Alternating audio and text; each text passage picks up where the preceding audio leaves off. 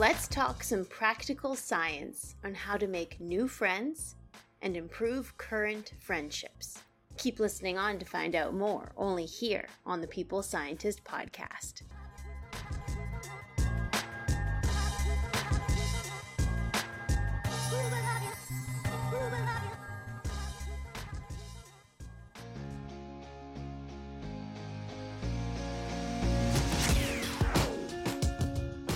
You are listening to The People Scientist, the podcast dedicated to helping us optimize our health with the latest scientific findings on neuroscience, physiology, and nutrition. I, your host, Dr. Stephanie Caligiuri, a nutritionist, physiologist, and neuroscientist, will be here with you every single week, bringing us information to ignite our thinking, to help us be one step closer to the healthiest we can be.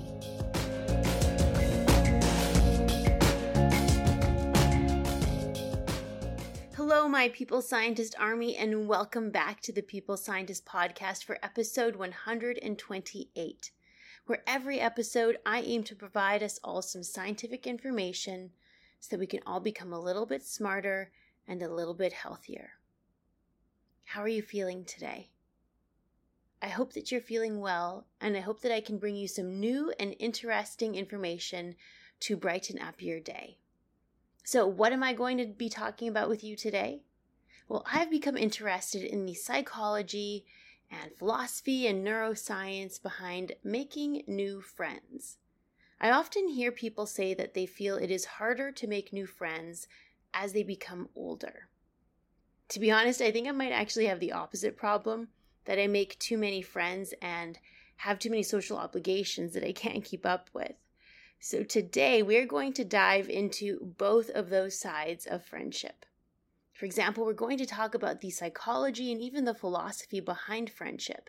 And if we want to make new friends, what are some psychology-based tips in order for us to do so? Let's say we want to invest more time into our current relationships to make them stronger. How can we do that? How much time and effort does it take to maintain friendships? And is there such a thing as having too many friendships? Now, this episode will be a little bit different than usual, as it won't be based on a ton of empirical evidence like usual. This episode will have more elements of philosophy and sociology and psychology, and some of my own personal experiences and stories to go along with that. So I will get into all of that today. But before we do, let's start off, as we always do, with a foregone fact, where I share a scientific finding from long ago.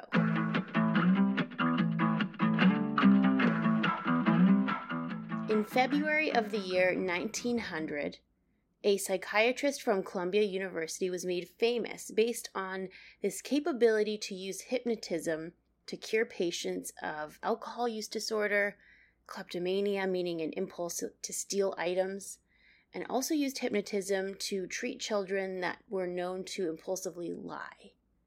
Now, the name of this psychiatrist, funny enough, his name was Dr. John D.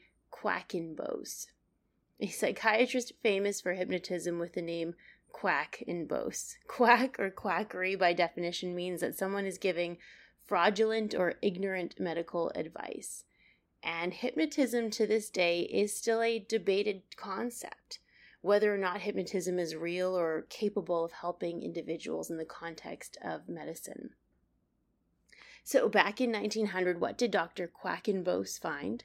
Well, Dr. Quackenbos said, quote, "I find out all I can about the extent of a patient's weakness. For each patient, I have to find some ambition, some strong, conscious tendency to appeal to. And then my suggestion, as an unconscious impulse, controls the moral weakness by inducing the patient to further his desires by honest means." End quote. So his method of hypnotism essentially was to learn about the patient enough to understand their greatest weakness and their greatest desire. Then to brainstorm ways to help them lean into that ambition and to lean away from their weakness with honest means. So if someone's greatest ambition was to be rich, for example, and they were aiming to become rich by gambling or stealing, he would instead suggest that the best way to become rich is via other means, like investing, inventing, or selling products with integrity. Now, doing so in a state of subconscious awareness may make the individuals more prone to suggestion. So perhaps if we think of hypnotism like that, simply understanding what makes an individual motivated and providing suggestion to them, I suppose hypnotism could be effective or real. And he found it did help individuals with certain conditions and addictions. So today, is hypnosis used or effective? Well, let's define hypnosis because we might all think of something slightly different. Hypnosis is a state of consciousness where someone loses their ability to control their actions, and they are highly responsive to suggestion. It is typically used to help recover suppressed memories or to modify behavior through the power of suggestion. This reminds me of that Friends episode where Chandler is listening to a tape while he's sleeping, and on the tape it is someone saying, "You are a strong, confident woman who does not need to smoke," as a way to help him quit smoking. So studies have in fact looked at this, the power of suggestion while we're sleeping. For example, Cordy in the journal Sleep in 2014 had individuals with insomnia listen to a recording of someone repeatedly saying, "Sleep deeper," while they slept. And having this play while they slept actually induced benefits to their sleep. Their slow wave sleep increased by 81%, and their time spent awake reduced by 67%. So maybe there is something to the power of suggestion while we are in a sleepy or less conscious state. Not necessarily hypnotism, but the power of suggestion. What do you think? Do you think hypnotism is possible? Do you think you have ever experienced hypnosis? Now let's get into the core takeaways of today's episode on the psychology of making friends as an adult.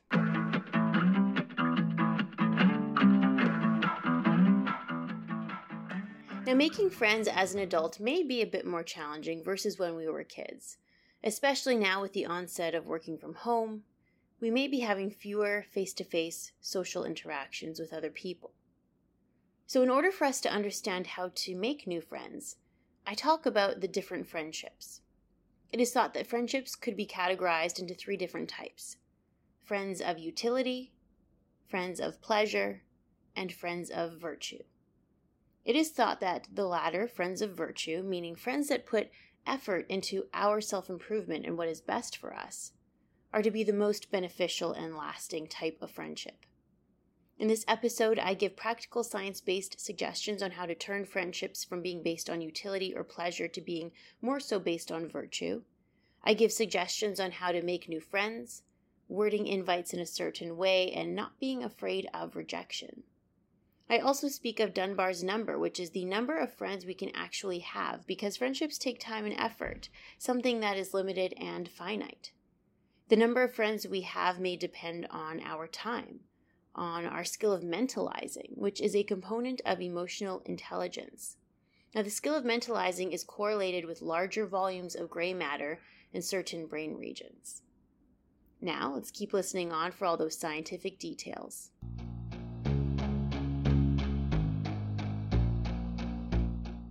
Now, Lynch in 2005 defines friendship as a relationship with love, freedom, and choice. So friendship is a voluntary relationship, and it includes a mutual and equal emotional bond, mutual and equal care and goodwill, as well as pleasure and enjoyment. Bennett Helm in Love, Friendship, and Self summarizes friendship as valuable because it promotes our self-esteem. It is life-enhancing, and that friends actually act as mirrors to one another to enhance our knowledge about our own self. In a review by Dunbar in 2018 in the journal Trends in Cognitive Sciences, Dunbar writes of the grand importance that friendship and our social circles have on our mental health and overall well-being, and that friendship becomes really important, particularly as we age and get into our older years. For example, Ho in 2003 reported that the greatest predictor of life satisfaction of an elderly community living in Japan was their friendships. Because friends provide support when we go through hardship, whether that be health issues, financial crises, emotional tragedies, work stresses, etc. Friends can provide us laughter, good times, and someone to share our interests with, someone to ponder the world with. Imagine the opposite. social isolation, to go through life's hardships without the support of anyone around us. Social isolation, in fact, is one way that we as scientists can induce depression in animals time and time again without fail. For example, if a mouse is housed alone in a cage, it will develop measures of severe depression, anxiety, and is far more prone to addiction and heavy drug use versus a mouse that is living with other mice in a cage. This has been shown time and time again over several decades. Social relationships, bonding, friendships, they are incredibly important to our mental health, our well-being, and our life satisfaction. So now that we can appreciate the role that friendship plays in our mental well-being, let's talk about how to make new friends or how we can improve our current friendships. In order to do that, let's talk about the 3 common types of friendship first. Now, much of what I'm about to share in today's episode comes from a compilation of scientific papers entitled Friendship and Happiness Across the Lifespan and Cultures, which was edited by Melissa Demir. Now, Aristotle distinguishes 3 types of friendship. That can be a friend of utility, a friend of pleasure, or a friend of virtue. And Aristotle believed that friendships that were based primarily on utility were less likely to be long-lasting. So, for example, friendships of utility could be a coworker that also happens to be our friend, or a friendship that has arisen out of a shared need, like that we both take the same bus together, we have shared transportation. Now, Aristotle believes that these friendships are less likely to last because those things will run out or change. Like someone might leave for a new job, or they're going to retire, or not always going to take that shared transportation every day. So when those things change, what is left of the friendship? As adults, we often find friendships at our place of work. The people that make up our everyday work environment can likely impact us in our mental health more than the job itself. How many times have you heard or even felt for yourself that even when the job wasn't great, the people that we worked with made it all worthwhile? But the opposite could also be true, unfortunately. We could love our job, but the coworkers could create a toxic environment, and how difficult that situation could be. Ghisleni in 2012 found that working with a coworker that also happens to be a friend, as opposed to being just coworkers, makes the work much more passionate, more fun, and pleasant. Having your coworkers become your friend also means that the work can be interspersed by moments of leisure time, like taking breaks together, talking about non-work topics. Having friends as coworkers may also make it easier to acquire specific abilities and skills that are needed for us to do our job more effectively, because perhaps our friends are more likely to help us out or to share that needed information with us. Aristotle philosophized that if the friendship is based primarily on utility, for example, because we simply work together, then it may not last if someone moves away, retires, gets a new job, etc. But no worries. In a couple of minutes, I'm going to tell us all how we can strengthen these type of friendships to be more lasting. Now, the second type of friendship that Aristotle believes to exist is a friendship based on pleasure. So someone that we are friends with that is based primarily on having a good time. A friend that we like to party with, for example. Perhaps a friend that we share an interest with, like if we both enjoy scary movies, and most of the relationship could be based on watching and talking about scary movies together. Perhaps the both of us like to play guitar, and most of our relationship is based on playing guitar. Seeing as interest changes as we grow older, if this is the only thing or the primary thing the relationship is based upon, again, Aristotle philosophizes that it may not last. It is thought that in times of stress or hardship, that these 2 types of friendship, based primarily on utility or pleasure, may collapse. Now, the third type of friendship, based on virtue, Aristotle thought to be the more ideal and likely to last. This type of friendship is primarily based on the genuine desire of 2 friends to support one another and to put effort toward what is best for the other. I think that there can certainly be overlap among the 3 categories of friendship, and very likely there will be. For example, I have really wonderful friends that I work with, so a friend of utility, but I also share a common interest with, so a friend of pleasure, but they also genuinely put effort into what is best for me, so a friend of virtue. But I suppose what the question for all of us is what is the primary defining nature of the specific friendship? Is it primarily based on convenience and utility, like working together? Is it primarily based on pleasure, like just partying together? Or is it based more like genuinely supporting one another on virtue? If what our friendship is based on were to change, would that friendship last? If you were to think of some friends that you have right now, do you think you can define what type of friendship they are? Are they based primarily on utility, pleasure, or virtue? So what can we take from that information? What can we do today to make our friendships better? Well, let's say that we have a friend at work or a friend that we like to have good times with, so a friend of utility or a friend of pleasure. How can we transform that into a friendship of virtue? If a friendship of virtue is based on a genuine desire and effort to see what is best for our friend, that we want to see them improve, that we want to see them succeed, then we can brainstorm from there. We can think of something that we can offer to our friend that would be of benefit to them. For example, all of my friends, and likely all of you listening right now, know that I enjoy doing this podcast. It's a part of who I am and I love doing it. And I also love to dance, that I think of myself as a dancer. So if at any point any of my friends ever said to me, "Hey, I know how important the podcast is to you. Is there anything I can do to help you out with that?" Or, "Hey, I know how much you love to dance. Is there any way I can help you with your dances?" Oh my goodness, if someone said that to me, how much that would mean to me. Because within that simple question holds so much. Within that question, it means that they would have taken note of what was important to me. And that means that they would have stopped to be thoughtful and thought, hey, I want to help grow her passions. And then they additionally asked how could they could help and be a part of my passion.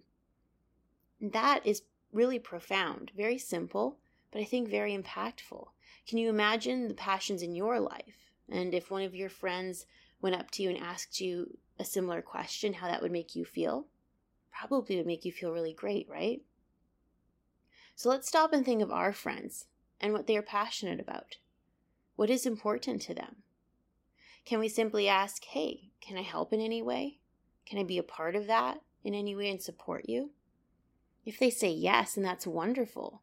You can be a part of something that they love and invest more into that valuable relationship, should you so choose to.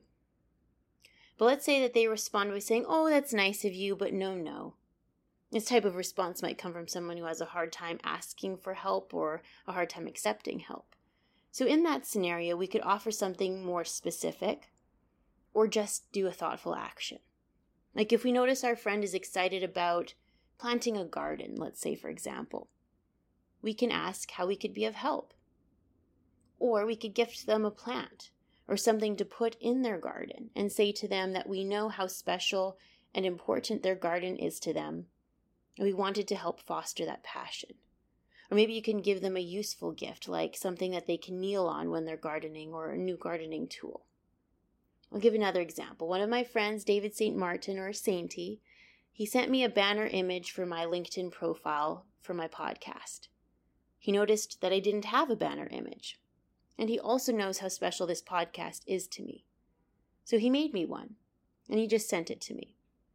And that is a perfect example of someone who took note of what was important to me, noticed what I needed, and just did it without asking. And I'll never forget that, and how thoughtful that simple action was. This approach can also be done for something that maybe stresses someone out, or we can do the opposite for a negative thing in someone's life. Like maybe our friend is stressed about meeting a deadline at work. We can say, hey, is there any way I can help you meet that deadline? Or maybe we can bring them a coffee or a snack or take them outside for a break and say, I know you're stressed right now, and I hope that this will make you smile during a rough time. So the specific act will be different depending on your friend, but the approach is the same. to take the time to acknowledge what is important to them, and for us to ask how we can help foster that or to help alleviate that stress. Now, this type of act or approach will help to facilitate a friendship of virtue, which is a friendship based on the genuine desire and effort to do what is best for one another, because we want to see each other grow and succeed, to want to see one another self-improve. With this approach, it is very likely to result in a strong and longer-lasting friendship versus the other type of friendships.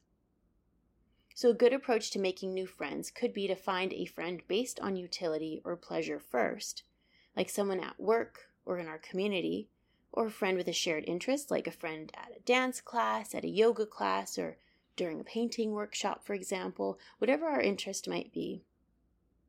And have that friendship based on utility or pleasure evolve into a stronger lasting friendship by adding this component of virtue to it. I think another interesting thing that my friend Kieran pointed out to me is that as adults, we might be more fearful of rejection versus when we were younger. So we might be afraid that if we ask someone to go for a coffee or to hang out, that they might say no. To which her and I said, well, so what? So what if someone says no? Because rejection is a part of life. In fact, I actually want to do a whole episode on the neuroscience and psychology of rejection, because that would be a very powerful and insightful episode, I think. So stay tuned for that one in the near future. But we tend to be afraid of rejection, and as a result, we hold back on doing certain things because of that fear. But if we go into a situation thinking, so what if they say no? That can be pretty empowering. So for example, let's say you're at an exercise class and there's someone that you talk to sometimes casually that you think could be a good friend of yours. Perhaps we could ask at the end of class, hey, I'm going to go grab a smoothie or coffee next door. Do you want to join? Now, I think phrasing it in that way is also less assuming, because it insinuates that we were going to grab a smoothie and that we are on our way and we just wanted to see if they wanted to join us. It's not intrusive, it's casual. It's also next door and right now, so it is easy and convenient for someone to say yes to. But if by chance they aren't able to join because they have another obligation, they have to rush out, or they simply just don't want to join, no big deal. Because we were going to go get a smoothie anyway, regardless of if they joined us or not. So can we brainstorm how this example might translate into something similar in your particular situation? Like perhaps at work, we could say to a coworker, hey, I'm going to go grab a coffee down the street. Do you want to go for a walk and join? I actually do this all the time at work with my colleagues and friends. And you know what? About 2/3 of the time, the person says, yeah, I'd love to join you for a walk. And about 1/3 of the time, the person isn't in the mood or they're busy and they're unable to. But does the fact that they say no to me stop me from asking people in the future? No way. Because people saying they can't join me is completely normal and to be expected. And if I go into this situation thinking this way, then I'm not going to be stunted by a feeling of rejection. Because people saying no is just normal.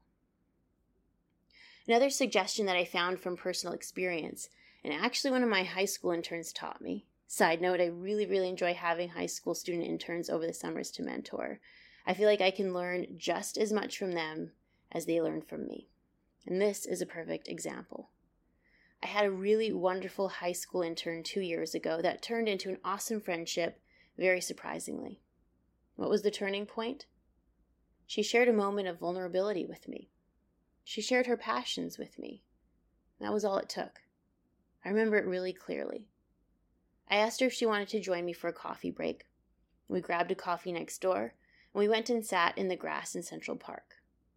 And she told me of how difficult it was for her to immigrate to the United States, as her family didn't speak English. She did, though, and at 7 years old, she had to translate everything during the immigration process for her family. At 7 years old.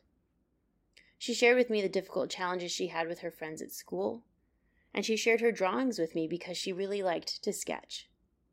Now, these were moments of vulnerability because she was opening herself to judgment and critique by me. But she asked me if I had similar experiences.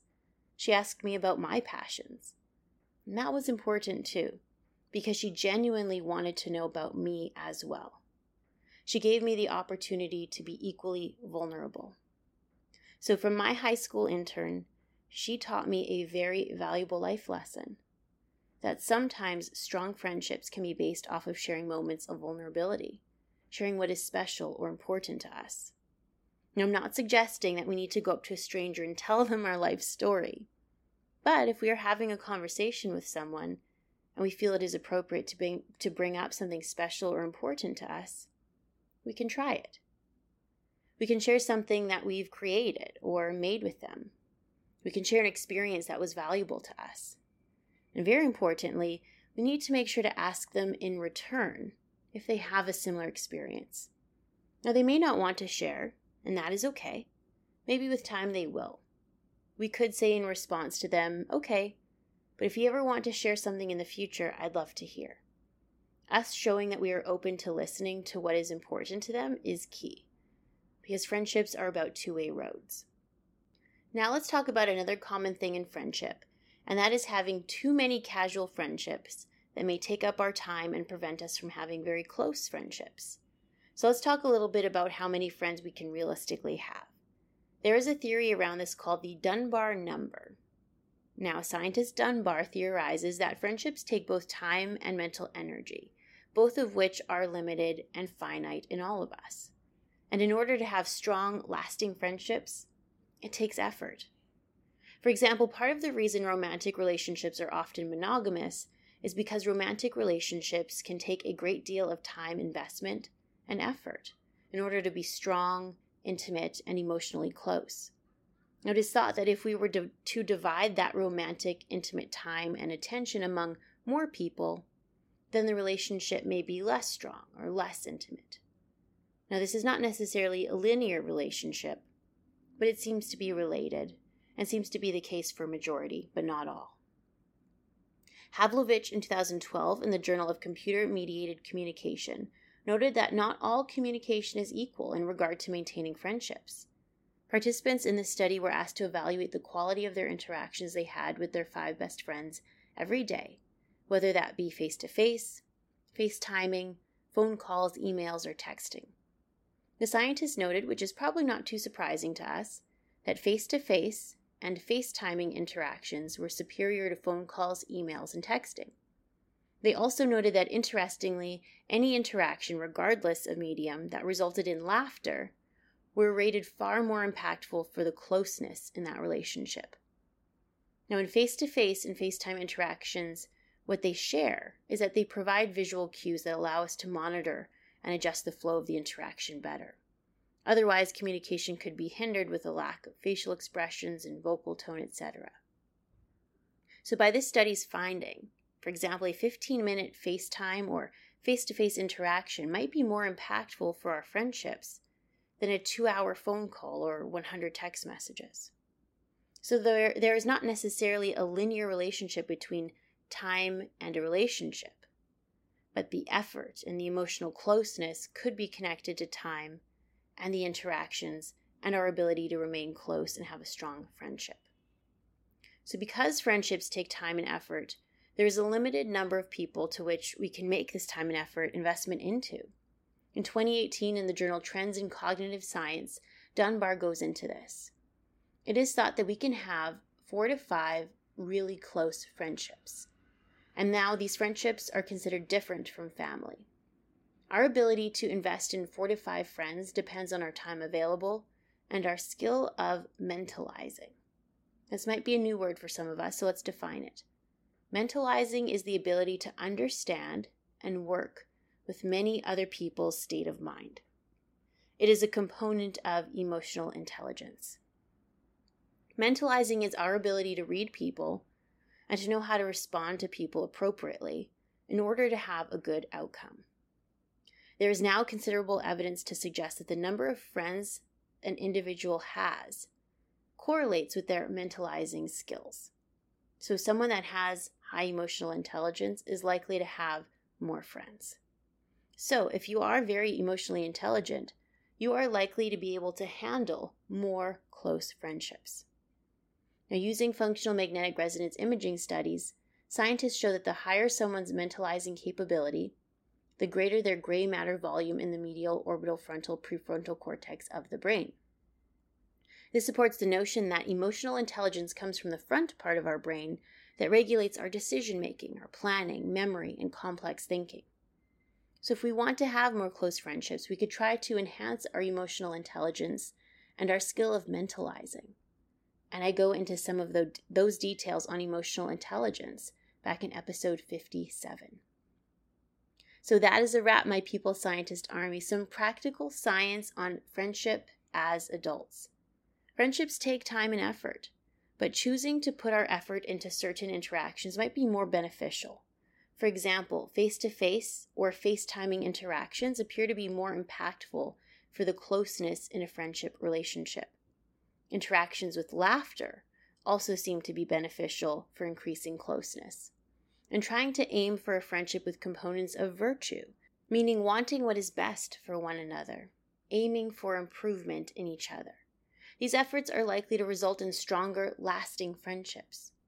Now, being comfortable with rejection and realizing that not everyone has time to hang out with us is an important mindset to have if we choose to look for new friends.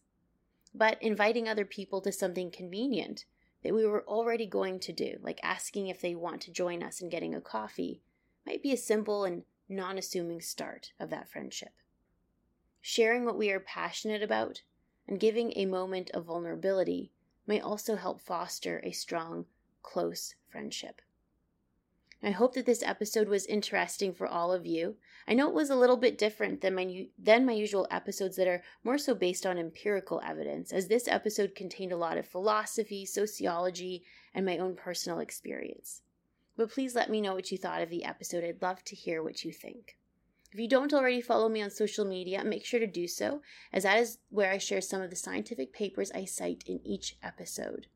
If you would like to buy me a coffee to say thank you for the show, you can do so via the links I share in the description box here. But because the next podcast launch date will fall on July 4th long weekend, I'm going to push the podcast episode date to the following week, so you can expect episode 128 in 3 weeks' time on Sunday, July 10th. I hope you all have an awesome day, and bye for now.